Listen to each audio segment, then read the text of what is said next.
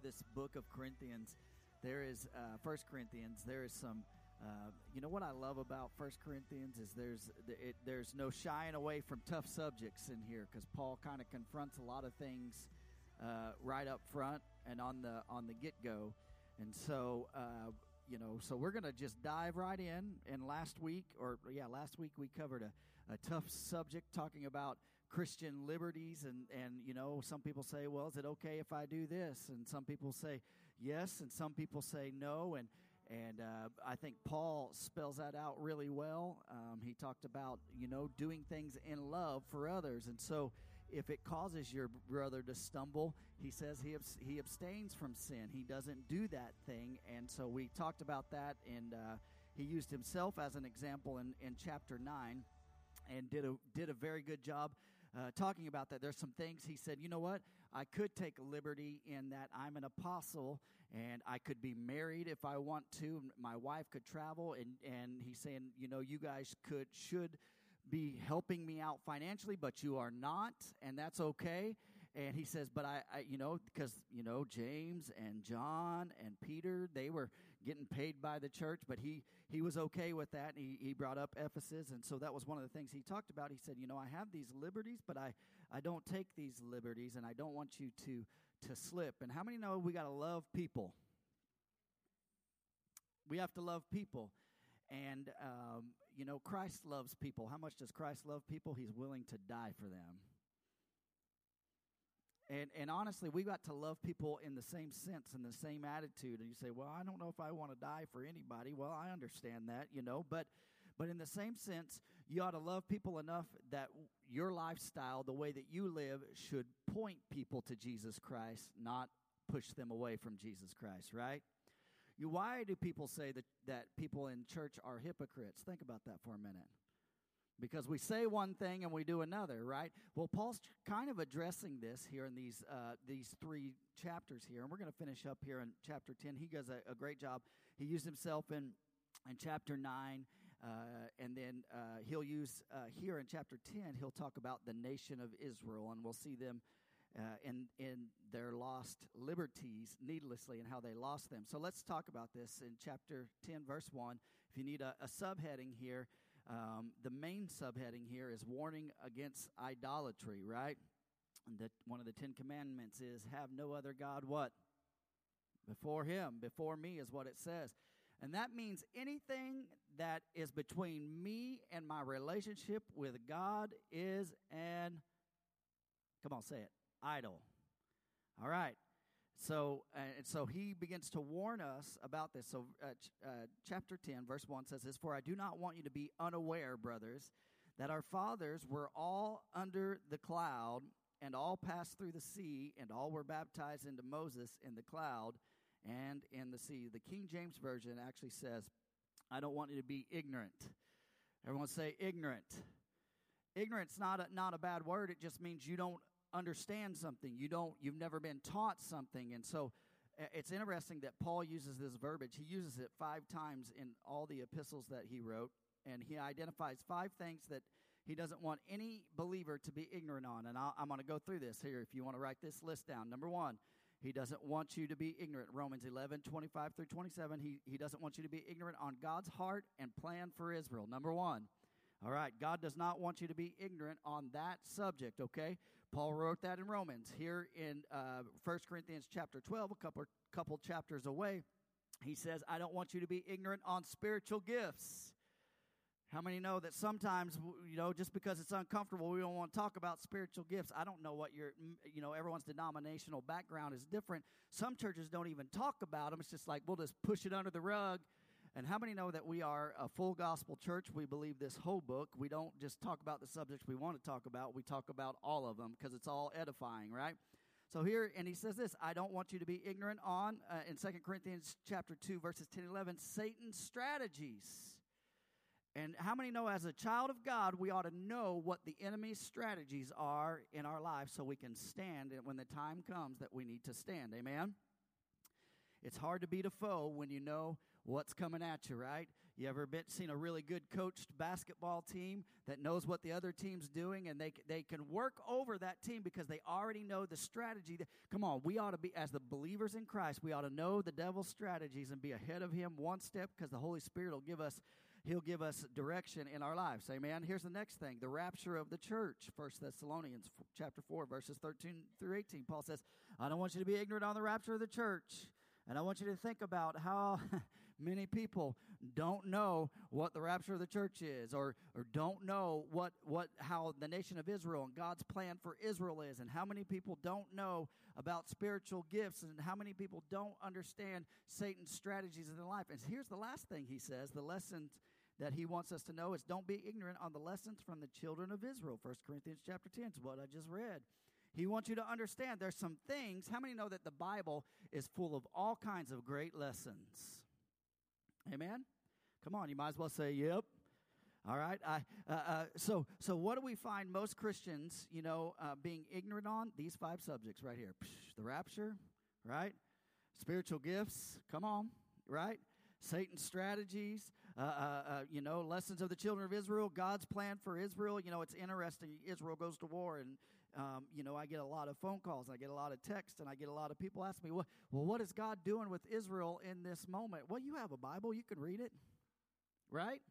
And I want to challenge you as a believer, hey, dig deep, find those answers, look at those 5 things, and do like Paul. Do what Paul says. Don't be ignorant on those things. So after being the children of Israel, after being free from Egypt, that great story, they went across the Red Sea, God saved them, and Pharaoh died, and the Egyptian army died. How many know that Egypt is a type of sin? When we talk about Egypt in Scripture, it's the flesh, it's our sin. How many know that God brought us out of sin and our flesh, and he set us free, and he's taking us to a promised land? Amen?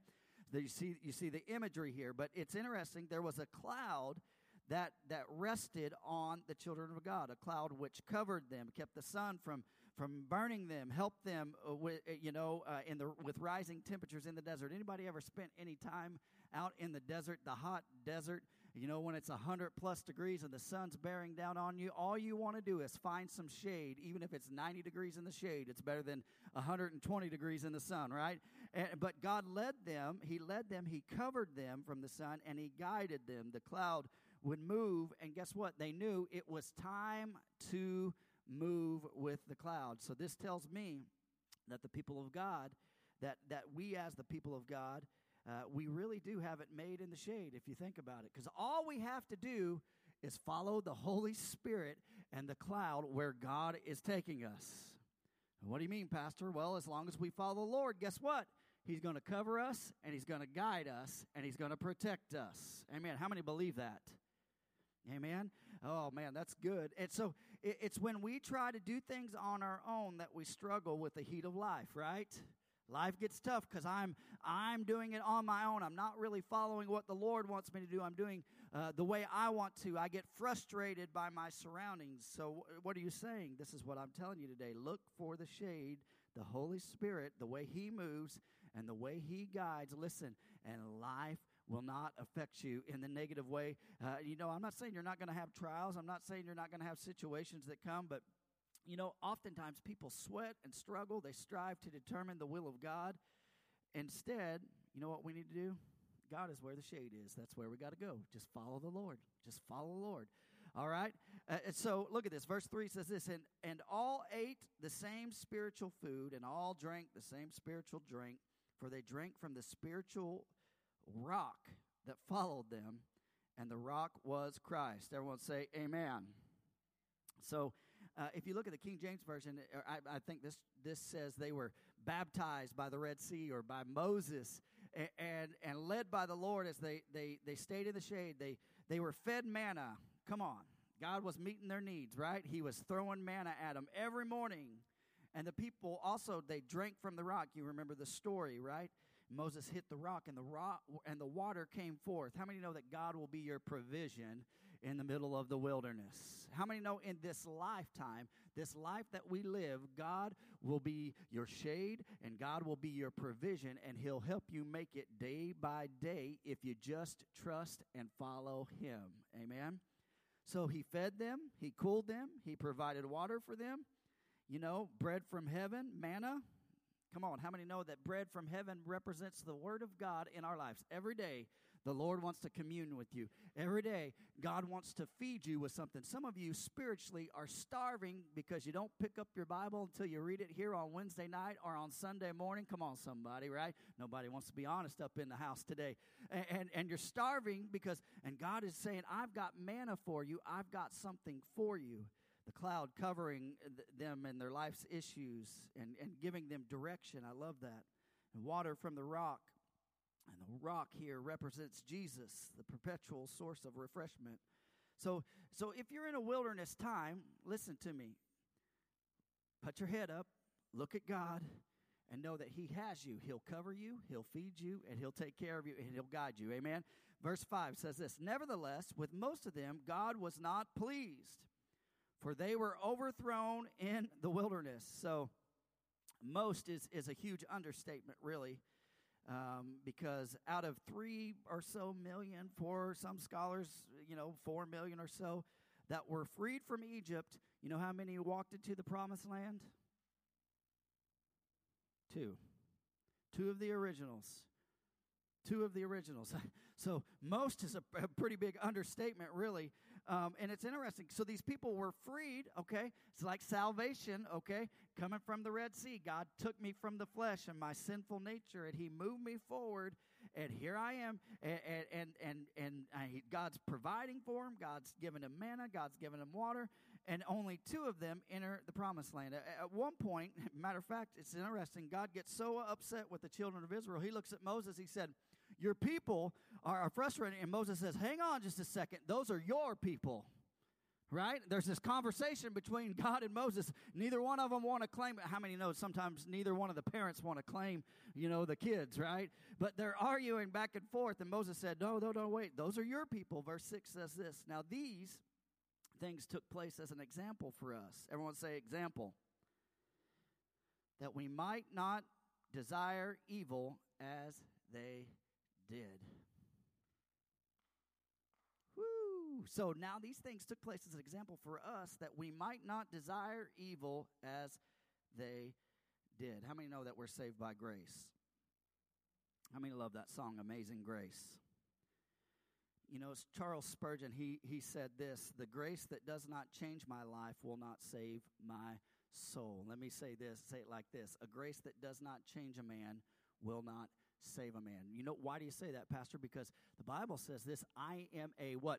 A new creation. The old man has died and no longer. It's like the children of Israel. They went from being slaves to being freed, but they're in the wilderness, but God's taking care of them. But they went from being slaves there in Egypt, and now they're freed. So how many know who the Son has set free is what? Free indeed. So God's grace, listen to me, there's this thing, there's a theology, a bad theology that says, hey, this God, how many know that God is gracious? He will give you grace, man, when you mess up. But listen to me, grace is not a license to sin. Grace is a license from sin. Amen? All right, now I know you guys aren't going to shout me down on that one, but that's truth. And that's everyone say, that's right and that's tight right there, okay? I'll walk that line. So not only are these stories of the Israelites wandering and fighting in the desert history, but they're practical illustrations for you and I. That's it. These stories, we look at these, we glean from these things and say, man, they got themselves in a bad situation right there. I ought not do the same thing, right? And that's very practical application to us spiritually. So one of the great lessons we can learn from the children of Israel is that even though we are free, and they were free, okay? Even though they were out of the bondage of Egypt, even though we have liberty, and they had liberty, listen, lust and the desires and idolatry, and those things came upon them, and those things became a replacement for God. All right? So look at this. Numbers 10, you say, what are you talking about, Pastor? Here you go. Numbers chapter 10, God is providing manna every day. And while he is providing manna for them every day, you know what they start doing? Murmuring in dissatisfaction. I don't like this manna anymore. Kind of like an entitled generation right here. And God's just blessing them, and God is blessing them, and God is blessing them. Listen, they just go out. All they got to do is gather it, eat it every day, and God is just blessing them. But here they are. They're murmuring, and they're dissatisfied because, guess what? They were lusting for something else. What do you mean by that, Pastor? I'm going to use that word lust, and I don't want you to necessarily, think of it in a sexual term, but I want you to think of it as something that you desire, come on, that maybe isn't necessarily good for you. So they're lusting meat. And so isn't that the way that we are? We lust, really, not being satisfied with what God is giving us, wanting something else, something different. Right? Not being satisfied. I love the Thanksgiving season because it's about having gratitude, being content in what God has given you, being thankful for what God has supplied for you. And listen, you know what will stop you from lusting and wanting something else? Being content and thankful for what God has given you in this moment. Amen? So God told Moses, give them meat. And so, Moses' response was like, well, how do I do this? Do we kill the cattle that we're trying to take to the promised land, or do we go fish in the Red Sea? Well, how do we do this, And it's interesting to me that, that he kind of puts that scenario, and isn't that like us? God, okay, here's the problem, Lord. So do we do it this way, Lord, or do we do it this way? And it's as if God says, we say, God, is it true or false? And God says, the answer is C, right? It's not true or false. The answer is C. And it's interesting. We often fail to understand that God has an alternative plan that we oftentimes can't even comprehend or imagine, because how many know that God can do exceedingly above anything that we ask of him? Amen? Right? Beautiful, beautiful bit of scripture. So, and it's interesting. So God sent quail. Come on. God blessed them with some quail. Woo! Come on. Quail and manna and water. Take care of everybody, right? And God sent quail, and he sent many quail, and he sent so many quail that the people ate and ate and ate until they were filled, and they could eat no more. Like next Thursday, you guys are going to eat and eat and eat and eat until you can't take no more. They're going to take 2 hours off. You're going to go back and eat and eat. Come on, right? And so the psalmist, he sheds light on this situation in Psalms 106, 14 to 15. He says, but they had a wanton craving in the wilderness, and put God to the test in the desert. It's what they did. They said, we want meat. And he gave them, listen to me. He gave them what they asked, but sent a wasting disease among them. Be careful what you ask for. Why would God do that? See, the thing is, God knew the heart of the issue is they were not grateful for what he had been given them. They wanted more. And that's the way lust is. It never satisfies. It's like a disease to our soul. It makes us sick and weak. We feel empty in our spirit. Amen. How many know that in your life? Verse 7 says this, do not be idolaters, as some of them were. As it is written, the people sat down to eat, drink, and rose up to play. They're not playing Monopoly or Ring Around the Rosie or any of that. No. They're out to play. The Israelites were notorious idolaters. They in Exodus, Moses had been in the mountain waiting on the Lord, and he had been gone some 40 days, and the Israelites were growing impatient. How many have ever grown impatient in here? Waiting. You wait in the line at the fast food restaurant, and it's taken 7 minutes instead of 5 minutes. Come on, somebody, right? And you grow impatient, and they are impatient waiting on Moses to come down the mountain, and they asked Aaron. They said, Aaron, listen, we want to worship God, but we don't have anything to worship. Can you fashion a God for us to worship? And he took all their gold, and he made a golden calf. And here's the thing. This is interesting. It's interesting when you read into this. It wasn't to replace the invisible Jehovah God, but it was a representation, a visible or a tangible representation of him. That is what idolatry is. It is taking the place of where God should be. So cultures in that day, they often used cows as worship. They were gentle, they were strong, they were reliable animals. They provided, they did all those things. And God was gentle, God was strong, God was reliable, and God provided for them. This is an interesting correlation between these things. But here's the problem with idolatry. If I allow anything or anyone to represent God to me, it will be a partial representation of the full nature of God. Okay? So what do you mean? So yeah, cows are gentle. Cows they provide and they're strong, and that's great. But how many know that God is not just gentle, but He is a lion. He in His holiness and in His purity too, right?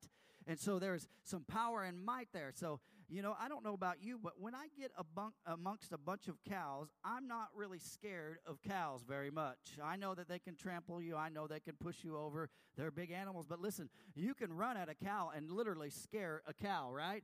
But I dare you to try to do that to a lion. Most of us, if there was a lion in here, we would scatter fast in here. If there was a cow in here, most of us would be perfectly calm and just be like, why is there a cow in the church? But if there was a lion in here, there would be no questions. We'd all be hitting the doors as fast as we could. Amen? So the cow represents part of God's nature, not His full nature. And that's an example there. So don't let a person, listen to me. Listen, a pastor's going to give you some good advice right here. Don't let a person, don't let an author, don't let a ministry, don't let a book be an idol that represents God to you. That's idolatry. All right? And so there's only one true God. Amen? And nothing can represent Him except for Him. That's it. All right. Verse 8, we must not indulge, all right, in sexual immorality as some of them did. And 23,000 fell in a single day. It's a lot of people.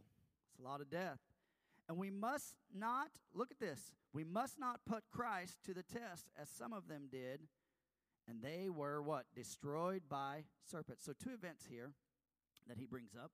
The first is found in Numbers 25, where the children of Israel, they fell to fornication with women of Moab, and God didn't like it, and He judged them, and 23,000 died that day, and then another 1,000 died a day later. And so Paul is saying in this glorious life of liberty that you enjoy, make sure your freedom is not leading you into immorality. That's the warning right there. Hey, I have this freedom, I can do this. Guess what? It can lead you to immorality, right? So we say, hey, I can watch this, or I can go there, or I can participate in this activity, or I can watch this movie. Come on, somebody. We say that unaware that immorality kills us. You say, yeah, I could watch any movie. Guess what? Yeah, you absolutely can. But listen to me, people of God. Garbage in, garbage out. I know you don't want to hear that. I know this is tough. I know this is a challenging word, but man, it's where the rubber meets the road. And listen to me. The thing about immorality is this. It kills us. It kills our marriages. It kills our families. It kills our witness. It kills our joy. It kills our ability of our church to do certain things. And so we have to cut those things out. So here's the second issue was this. The Israelites were grumbling in the wilderness, right? They said, man, we had it made back in Egypt. They're reminded, man, things were going good back in Egypt. Things were good. We missed the garlic, we missed the leeks, and we missed the melons. I don't know who likes garlic and onions just to eat those nasty things by themselves. Now, you put them on something, that's a whole different animal. But listen, you don't, how many just eat garlic all by itself? I don't think very many of you take pills probably. No, you eat it all by yourself. Man, don't get around her. Man, you got a piece of gum in your mouth right now. I'm just playing. But garlic, very few people eat garlic. Very few people will just take a raw onion and eat it. Now, how many? I know there's got to be some crazy person in here who eat a raw onion in here. All right, I knew there were people in here that eat a raw onion in here, right? But these people, guess what? God is providing manna. He's taking care of them, and guess what? They are murmuring about garlic, onions, and melons. We had it better back there because we could have those things. In Egypt, we missed those things. And while they're reminiscing about those crops And this is interesting. Most historians don't even believe that the Egyptians even raised garlic or raised onions or melons. So where does this even come from? Most historians say that wasn't a thing there, but that was something that Israel did. But it's interesting. That's what happens to us. We oftentimes, romanticize what was. Come on, God's delivered us from it, but we go back, we romanticize it and say, man, it was better then. It was better than where I'm at right now, right? We're like the children of Israel. We long for the old. We long for the wild parties, the fun times, and fail to remember this: the loneliness, the emptiness, the guilt that we felt when we were living that way. They remembered the leeks, they remembered the garlic, and they remembered the melons, but forgot about this: the intense labor that they had to do every day, the beatings that they had to take, the slavery that they were in. So Paul's saying, don't tempt Christ by saying, hey, I miss the old days, and I miss those ways. Why am I stuck with him? Or why my other job was better, right? So don't be that way. When I complain about my situation, we're actually complaining about Christ. What do you mean? Christ is the one who allowed you to be in your situation. So you're not walking in thankfulness if you're complaining about where God has allowed you to be. So, man, for every season, right, there's seasons. There's in life, right? Sometimes there's happy seasons. Sometimes there's a season to cry. There's a season to mourn is what Ecclesiastes says. So we go through these seasons. So we got to understand. We have to learn to embrace what God is doing in our lives in every season. Look at this, verse 10. Nor grumble, as some of them did, and were destroyed by the destroyer. So after God had done so much for them, the Israelites were poised to enter into the land. And Moses sends out, you guys know this story, sends out 12 spies into the land. And 2 came back with a good report. 10 came back with a negative report. 2 talked about the grapes in the land. 10 said there were giants, big fortified cities, and the land couldn't sustain the group. So, man, how many know that the majority isn't always right? How many know that God is always right? If God said it, come on, he'll do it, right? So God said, I'm going to send you to a promise. So God will what? Do it. But most of the time, when we don't see it with our eyes, the way that we think that we should see it, how many know we walk by faith and not by sight anyways? And if we allow our eyes, they will lead us into negativity, right? So Joshua and Caleb both said, you know what? Hey, let's not rebel against the Lord. And let's not go against the word of the Lord, because he told us that this was our land. And I love this because I believe it was Caleb that said this: the giants, they are our bread. That's what they said about the giants. They are our bread. Nom, nom, nom, nom, nom, nom, nom, nom. We are going to chew them up, is what he's saying right there. Numbers 14. So negativity, come on, listen to me. Negativity, listen to me. Negativity will abort God's promise for you. Well, that's not possible. Man, all I see is giants. All I see is fortified cities. All I see is that the land cannot sustain this big group of people. Negative, negative, negative, negative, negative, right? It's all you hear. Man, listen to me. Who you talk to or hang around is vital, come on, is vital to your success. All right, listen, can I tell you something? Negative Nancy didn't make it into the promised land, but courageous Caleb did, and jumping Joshua did. Because of faith, they did it and said, hey, we can do this. I don't know about you. I find this in my life. It's easy to major on negatives in life, right? But it takes faith to be positive, because I don't always see it. God's got this. Woo, man. I have a doctor's appointment this week. Not sure what's going to happen. Faith. God's got this. God's got this. I'm going to trust him. It's hard. It's hard. This is work. See, I could be really negative. I could start writing the worst scenarios in my life, because of this. But no, God has got this. Amen. So, and 40 years later, it's crazy. Caleb and Joshua made it, and I said they were the 2 that made it, and they got their mountain. I love it because Caleb said that. He goes, Lord, give me the land. Give me the mountain that I saw 40 years ago when I was here. That's the land. He's 85 years old. He's like, I want what I was supposed to get 40 years ago. Never quit, never stop, right? I love that. he became stronger. And see, this is what happens.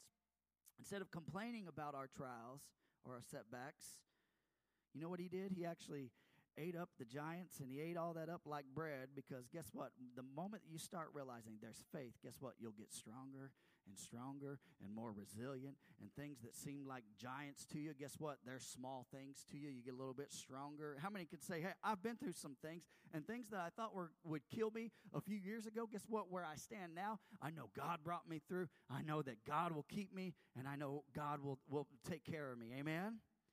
So imagine our homes, imagine your families, imagine our church would be overcoming with strength and power, because faith is feeding us. Unfortunately, most will die complaining in the wilderness. If God loves me, we say, why is this happening? Or why is that happening? Or how come I have to face this? Then some will say, I smell bread. Go ahead and pass the butter, because, man, we're going to eat these giants. God's got us. Look at this, verse 11.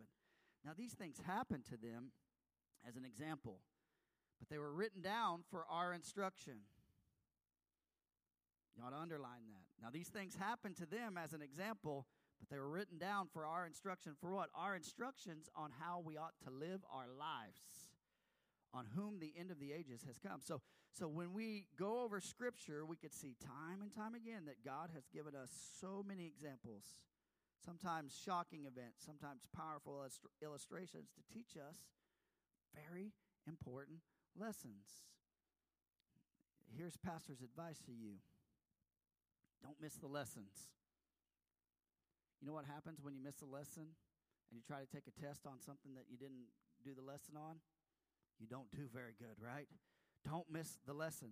Ask the Holy Spirit to reveal this to you in an applicable way when you're reading these stories, and say, God, help me not to fall in the same pitfall that they did. God, what are you trying to show me? How can I make this applicable to my life? Read the Bible, looking for lessons. The old adage is true. Experience is the best teacher. However, it doesn't have to be our own experience to teach us something, right? You don't have to experience everything in your life. Matter of fact, I've learned some great lessons in my life. I'm the youngest of all my siblings, and my older brother and older sister, guess what? They always said, Mom and Dad were so nice to you. Let me tell you what I did when I was young. I watched my brother, who was here a few weeks ago, and I watched my sister make some really dumb mistakes in their teenage years, and I was watching like a hawk. I watched how my parents responded, and I did this, and I said, I am not going to do those things. And I learned from their mistakes, whether they want to realize it or not. I learned from their pitfalls and their trips and their staying out late and coming home too late, or wrecking the car, or whatever the case. And I said, I'm not going to let Mom and Dad do that to me, because guess what? You did that, and I can learn from what you did, and I'm not going to do that. So how good is God that He allowed His people to walk through these things so that you and I, on November the 15th? I don't know. 15th, 2023, could look back at these lessons and say, I don't have to go through that, because they did, and I can learn from that, and I can walk victorious because God can help me. So the children of Israel fulfilling these examples are types of ministry to us, is what they were doing. It's ministry. It's what I do when I preach up here, and I tell you, and I give you my own personal experience. You know what I'm doing? I'm ministering to you. I'm trying to tell you something, because maybe something that happened to me could encourage you or could help you out in your life, and that's what God is doing. He's using them and what they went through in ministry. So verse 12 says this, therefore, let anyone who thinks that he stands take heed lest he what? Therefore, let anyone who thinks that he stands take heed lest he fall. This is a great verse. Listen to me. We've been talking about Christian liberties and these things. And here's the thing. Everyone starts with good intentions. I've got this liberty. I can do this thing. But Paul is warning us, hey, anyone who thinks, hey, you can stand, guess what? These things can take you out and drive you to sin and drive you to immorality. So Paul is saying, don't get too comfortable thinking that you have these liberties and that it won't affect you, because Paul understood something. We're all inclined to thinking we're stronger than we are. Come on.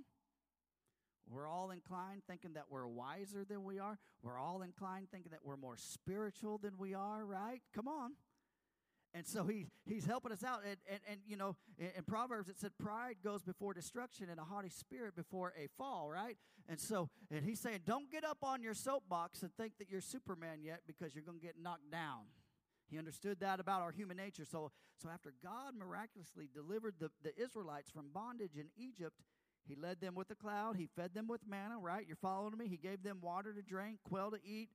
God's intentions for them were to go straight into the promised land. And honestly, it should have only taken a month, truthfully. Let's just say, and some scholars say even less time, but let's just say you got 3 billion people. It's going to take a while to walk across that wilderness. And what should have took a month ended up taking them, 40 plus years. According to the first 12 verses in this chapter, we are reminded that they dealt with lust. Everyone say lust. Everyone say idolatry. Everyone say immorality. Everyone say complaining. Everyone say murmuring. That it kept most of them out of the promised land. So too the Lord has delivered us, right? We've been saved. We've been freed. Given us grace. He's given us salvation. He's given us freedom from sin. And it's God's intent. Listen to me. It's God's intent that we lived a spirit-filled life, come on, a fruitful life here on earth, above the reproach of sin. Oh, man, you're not going to hear that very often. Above the reproach of sin, that you can walk this thing out, come on, not being bound by things of this world. So too, the Lord has delivered us, amen? But the same sins that barred Israel from the promised land, guess what, will prevent you and I from living an abundant, overcoming life here. I'll give you a good example. That verse 12, it said, don't stand strong, unless you fall. There was a young man who served in our ministry, and he was very passionate about people. He loved people, and he said, I want to go minister to people in the bars. And I said, man, don't do it. And he's like, no, I feel like I'm called to do this. I said, listen to me. As your leader and as your pastor, I'm telling you, you don't need to do it. Well, Jesus did that. He's Jesus. You're not. Listen, don't do that. And he thought, well, I'm going to go do that. And so without a blessing or anything, he decided to do this. Listen, it wasn't even weeks that the thing he went to go change people in the bars, guess what? The bar changed him. And he found himself, being held in bondage. And he walked out this thing for years. It took him a long time to get back up on his feet and to get things right. And so my warning to you today, and as pastor, is to just tell you this, just in love. I'm not trying to beat down anybody. I'm not trying to tell you what is sinful, what's not sinful. You ought to ask the Holy Spirit to convict and to lead you. And if the Holy Spirit convicts you of something, I'm never going to tell you that thing is not right to be convicted about, because the Holy Spirit deals with us all differently. He knows what will tempt us, right? But in that story, come on, I learned something from my friend, and I just knew. Listen, don't put yourself in a place that you say, I can do this. I have this liberty. I can do this, because that's just what the enemy needs, just a little hook. Whew. I don't want to ever, get on this subject, but anyone who is addicted to drugs or alcohol, guess what? It always starts small. So why even give the enemy a hook? So look at this, verse 13. We preached about this a few weeks ago. No temptation has overtaken you that is not common to man. God is faithful. Everyone say faithful. And he will not let you be tempted beyond your ability, but with your temptation he will also provide. Everyone say provide. Here's the key word, the way. Everyone say the way. That ought to be capitalized, T-H-E-W-A-Y. You know what? The way is Jesus. Everyone say Jesus, of escape, that you may be able to endure it. After 12 verses of caution, Paul gives this verse of comfort. The same temptation that the Corinthians were facing, they were normal. listen, you guys are going through normal temptations in your life. This is part of life. And I'd say the same thing to us today. All believers of all ages will have to resist temptation at some point in your life. Your temptation may be different than my temptation. You know, you may be tempted by certain things, you know. Some people are tempted by Twinkies. When they see Twinkies, they got to run and get a Twinkie, right? You know, certain things. And I not that a Twinkie's a sin, but I remember being tempted as a teenager and many times to cheat on a test or to look at my neighbor's paper. Don't look all pious like you never thought about it or didn't do it in your own self, all right? But I remember being tempted, but I remember, come on, this verse always reminded me, hey, because I grew up in church, my parents would, man, there's always a way out, TJ. Yeah, you're right. I should have studied. That was the way out, right?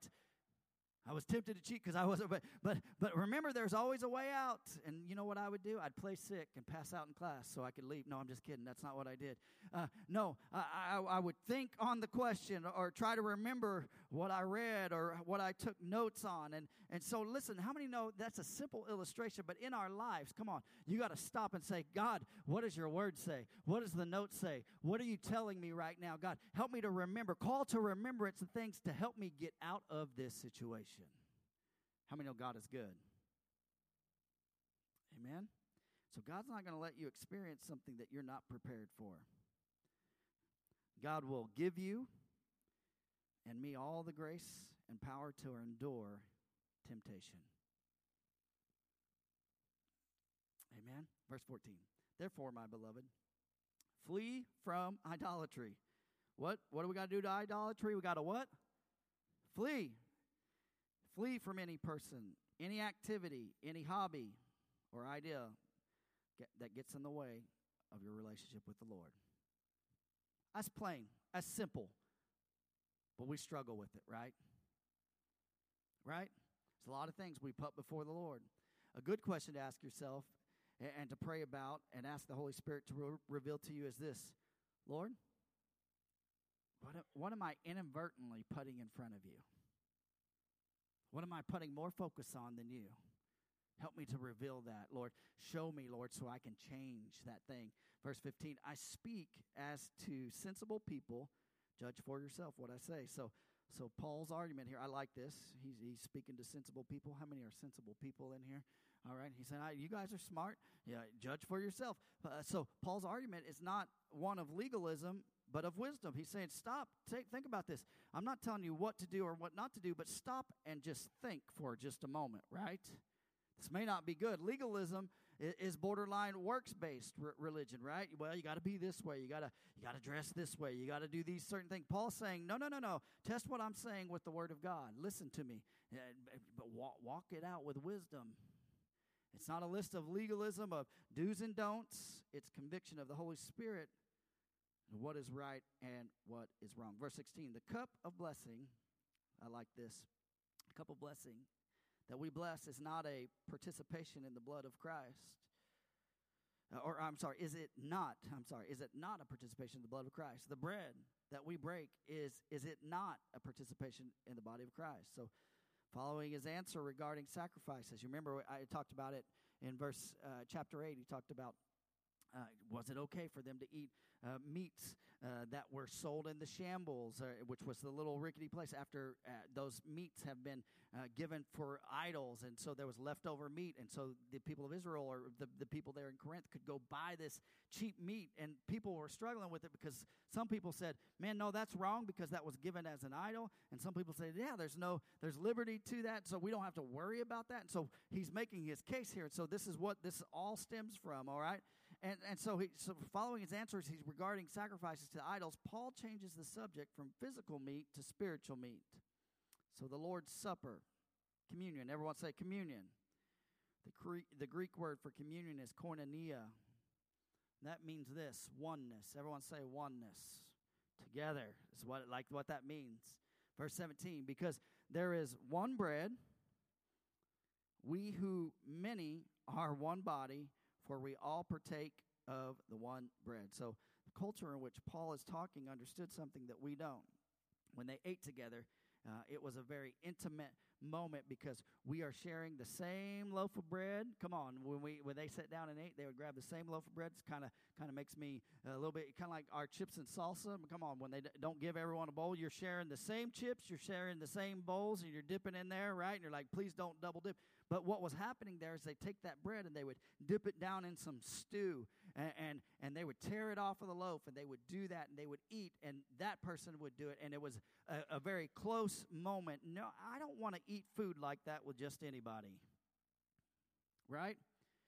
I don't want to eat food with dirty hands coming in, grabbing bread. You know, I don't even like to drink after people, and someone double dipping their bread down in the stew. Come on, right? God's working on me. You know, the missionary Les down in Guatemala, he'd be like, yeah, no big deal. Eat it. God will take care of you, right? Not me. I'm not that way. Lord, I have faith. Lord, you give me wisdom. All right, so working that out. But they shared a loaf, eating the same bread and meat. They felt uniquely connected through common sharing of nutrition. So as Christians, when we come to the Lord's table, when we take communion, we're eating the same loaf and the same drink from the same vine. There's oneness, koinonia, between us and between Jesus. You know what we're going to do Sunday? We're going to take communion. You know, it's a beautiful thing, being thankful for what God has done in our lives. Verse 18, consider the people of Israel are not those who eat the sacrifices, participants in the altar. So the oneness of communion, Israel understood that as well. See, what they would do the same thing. They would offer up their sacrifice in the tabernacle, and then later on in the temple.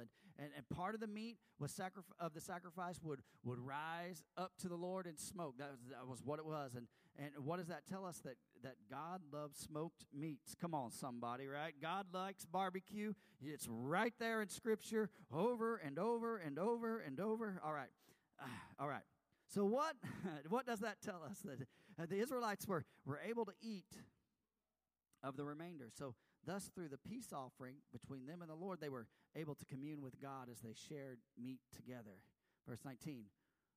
And he's talking to the Corinthians. Remember, they're dealing with this, man, is it okay to eat the meat that was sacrificed for idols and was on the altar for idols? It's cheap. We can eat it for cheap. Come on, how many know they were dealing with tough times and they were trying to save a little bit of money like us today, right? All right, but look at this. Verse 19 says, what do I imply then? That food offered to idols is anything, or that an idol is anything?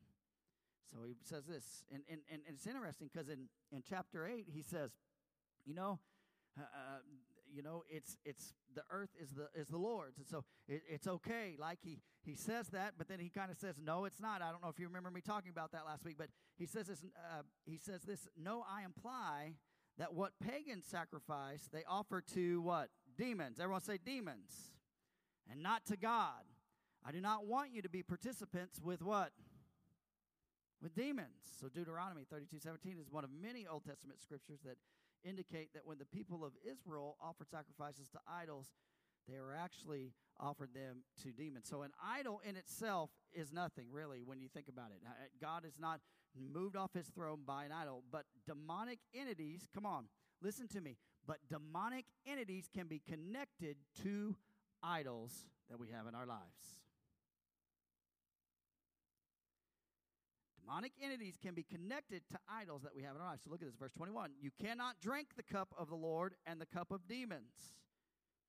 You cannot partake the table of the Lord and the table of demons. This is really strong here. In chapter 8, Paul said it was perfectly acceptable to eat the meat offered in the idols. But here he's saying, hey, you can't eat at the table of the Lord and the table of demons. So is this conflicting viewpoint? No. You see, what he's saying here, it's not the meat, but it's the meating that is the problem. It's not what you're eating, but it's the meaning of what's going on. For while it's okay to buy meat in the shambles, it's not okay to take part in idol worship in the temple. So what does that mean for us today? It means this. Although I have liberty to go into certain places, social scenes, I could go into a bar, I could have a Coke. If that place has been dedicated to devilish activity, guess what? Me as a child of God, I should not be there. I shouldn't be there. So I can't hang out with demons on Friday and Saturday and go to church on Sunday and expect God to be all hunky-dory with me. Woo, come on, Pastor. It just doesn't work that way. I believe this is one of the reasons, listen to me, people of God.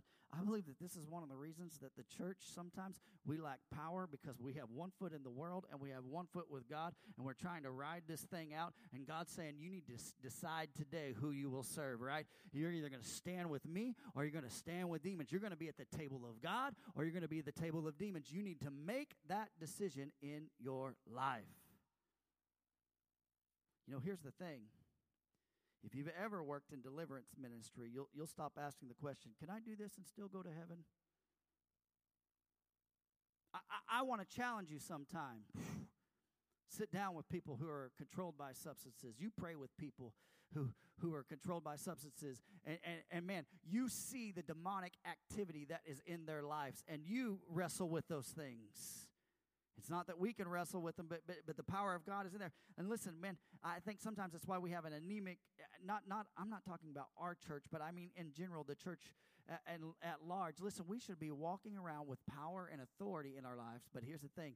We can't do that when we have one foot in the world and one foot in church. Instead, you'll say, hey, I'll offend the Lord in this matter. I'm going to do what I want. And we'll sit at the table of demons and sometimes sit at the table of the Lord. And it's interesting. So verse 22 says this, shall we provoke the Lord to jealousy? Are we stronger than he is? So when we get jealous, we feel threatened, right? I'll never forget when I was young and, me and Tristan started dating. I was a little bit jealous, at times, and shouldn't have ever, worry about it because, man, I am such an awesome guy. Why in the world would she ever want to date anybody else, right? Should have thought that through. Now I know that, so I'm humble. I'm joking. But we're threatened, right? And can I tell you something? God's not threatened like we're threatened. God's not threatened by other gods, little g gods, or demons, or idols. Those things don't threaten him. He's not worried about that. But you know what God is jealous for? He's jealous for you, and he's jealous for me. It's the fact that our attention is somewhere else, and God wants us. The little pipsqueak demons don't make God jealous.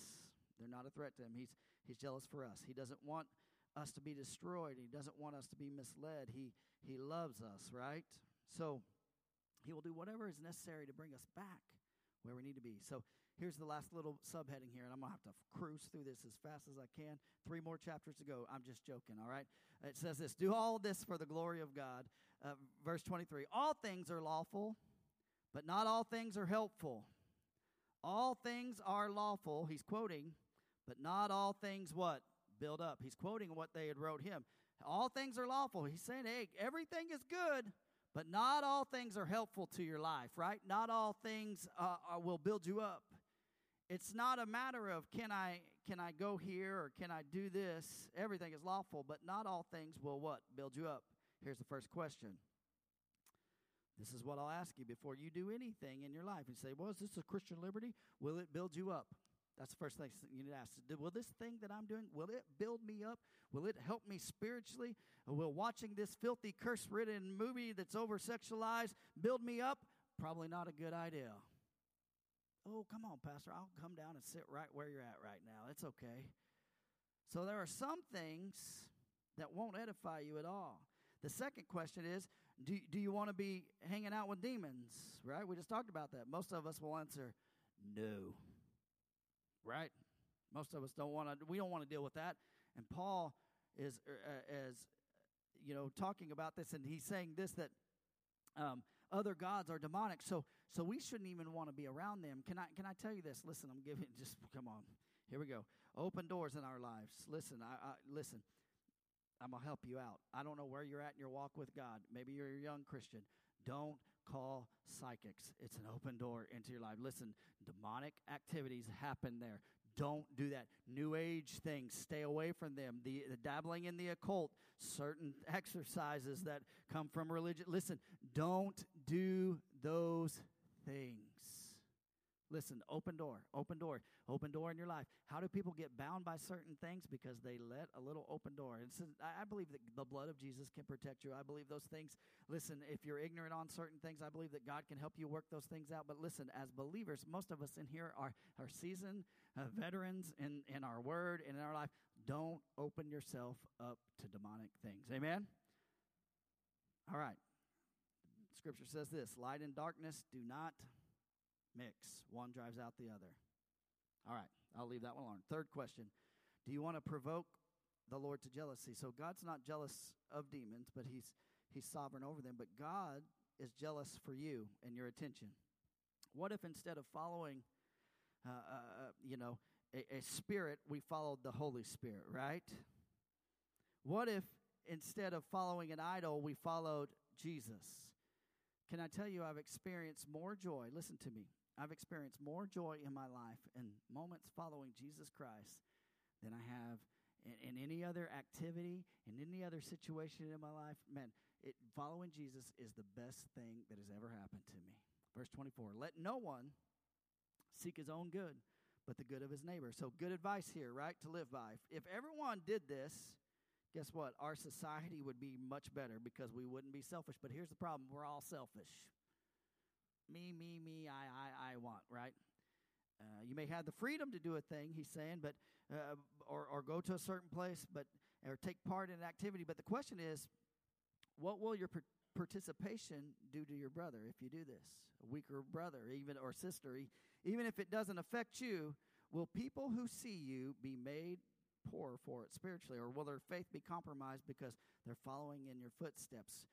Walk worthy of the cause is what Paul said. I have to walk worthy of the call of God on my life. So look at this, verse 25. Eat whatever is sold in the meat market without raising any question on the ground of conscience. For the earth is the Lord's. Everyone say, for the earth is the Lord's, and the fullness thereof. If any one of the unbelievers invites you to dinner, and if you are disposed to go, eat whatever is set before you without raising any questions on the ground of conscience. But here's the thing, verse 28, look at this. What's it say?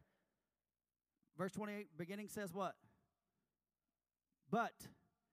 He just said, hey, you can do this, but, all right, there's something happening here. Whether it was purchased in the shambles or eaten in homes, meat offered to idols is not a problem, okay? But along with the whole earth, it's the Lord's. There's the reason. So it's all good but if someone says to you, this has been offered to a sacrifice, then do not eat it for the sake of the one who informed you and for the sake of conscience. So if someone makes a point of telling you that the meat before you has been sacrificed to idols, he does that for a reason. Therefore, do not partake in it, lest he be made to stumble. Verse 29, I do not mean your conscience, but his. For why should my liberty be determined by someone else's conscience? Verse 30, if I partake with thankfulness, why am I denounced because of that for which I give thanks? So Paul, he's given an argument here of the person who says, I can thank the Lord for this piece of meat, so why should I pass it up? And he answers here in the next verse right here. I promise we're almost done. So whether you eat or drink, everyone say whether you eat or drink, everyone say that. Or whatever you do all to the what? Ooh. Verse 32, give no offense to the Jews or the Greeks or to the church of God. Don't give God's name a bad name by your bad choice. Verse 33, just as I try to please everyone in everything I do, not seeking my own advantage, but that of many, that they may be what? Love.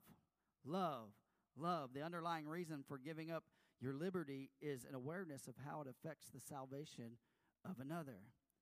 As he brings this chapter to a close, the important question here or about Christian liberty, Paul gives three questions to ask ourselves regarding any activity. Write these down. You ready for this? Buckle up. Here we go. This is the meat of the whole thing right here. First thing that we should ask these questions is when we're dealt with Christian liberty. Is this okay? Can I thank the Lord in it? Can I thank the Lord in it? That's the first one. Verse 30. Verse 31. Will God be glorified through it? Verse 31, will God be glorified if I do this, or will he not be glorified? Will this diminish will this make God look bad? Verse 32, will someone be tripped up by it? Verse 32. So here we go. Here's an example. The eating of meat from the shambles. Can I thank God in it? Sure. Yeah. I got this meat. This is good. Will it glorify God? Sure. Will it make my brother or sister trip in their walk? Well, yeah. Then maybe I should abstain from it. Here's another one. I'll give you another example right here. Should I watch this movie that's not good? Can I thank the Lord in it? Probably not. Will God be glorified through it? Probably not. Well, will someone be tripped up by it? Probably me. I shouldn't do it. You say, boy, Pastor, that's so, those are really small examples. You say, boy, those are strong things. I want to help you. I want to help you walk victorious this life. Here's the thing, like the weather vane that changes directions, right? It depends on the wind. The wise man in his life will say, you know what? This thing may be lawful, but it's not good. I want to go where the Spirit of God is leading. I want to do what the Spirit of God is saying. Amen? Amen? Amen. Do you love me? I'm not picking on you. I'm just laying it out there. I promise you. Will you stand with me? Let's pray. God, I thank you for this word. God, I thank you for your mercy. I thank you for your grace tonight, God. God, your grace changes us. Lord, your grace gives us a new way of living, a new way of thinking, God. God, our old life is laid behind. God, forgive us for being like the children of Israel at times, God, wanting to go back to what you freed us from, wanting to step back into bondage when you've set us free. Lord, when you've given us freedom. So, God, I pray, Lord, that you would walk with us, God, each and every one of us. God, we're all at different levels in our walk with the Lord. But, God, I pray, Lord, that this would be a clear message to us. Lord, that we be an example of what you want us to be. God, certain things in our lives, they may be liberties that we can do. But, Lord, I pray, Lord, that the Holy Spirit begin to speak to us and say, should we do it? In this moment, God, I pray, Lord, that we would learn to love others in the case that, you know what, I will give up my liberty if it helps my brother out to walk in freedom. God, I pray, Lord, that you would just be with us, God, as a people of God. Help us to grow in you, God. I know these are deep things, Lord, and I know these are things that press our hearts. But, God, I pray, Lord, that they would be just sent into our hearts, God, that they would be planted deep within our hearts, Lord, that this we can come back to this, Lord. We can be reminded of those three questions, Lord.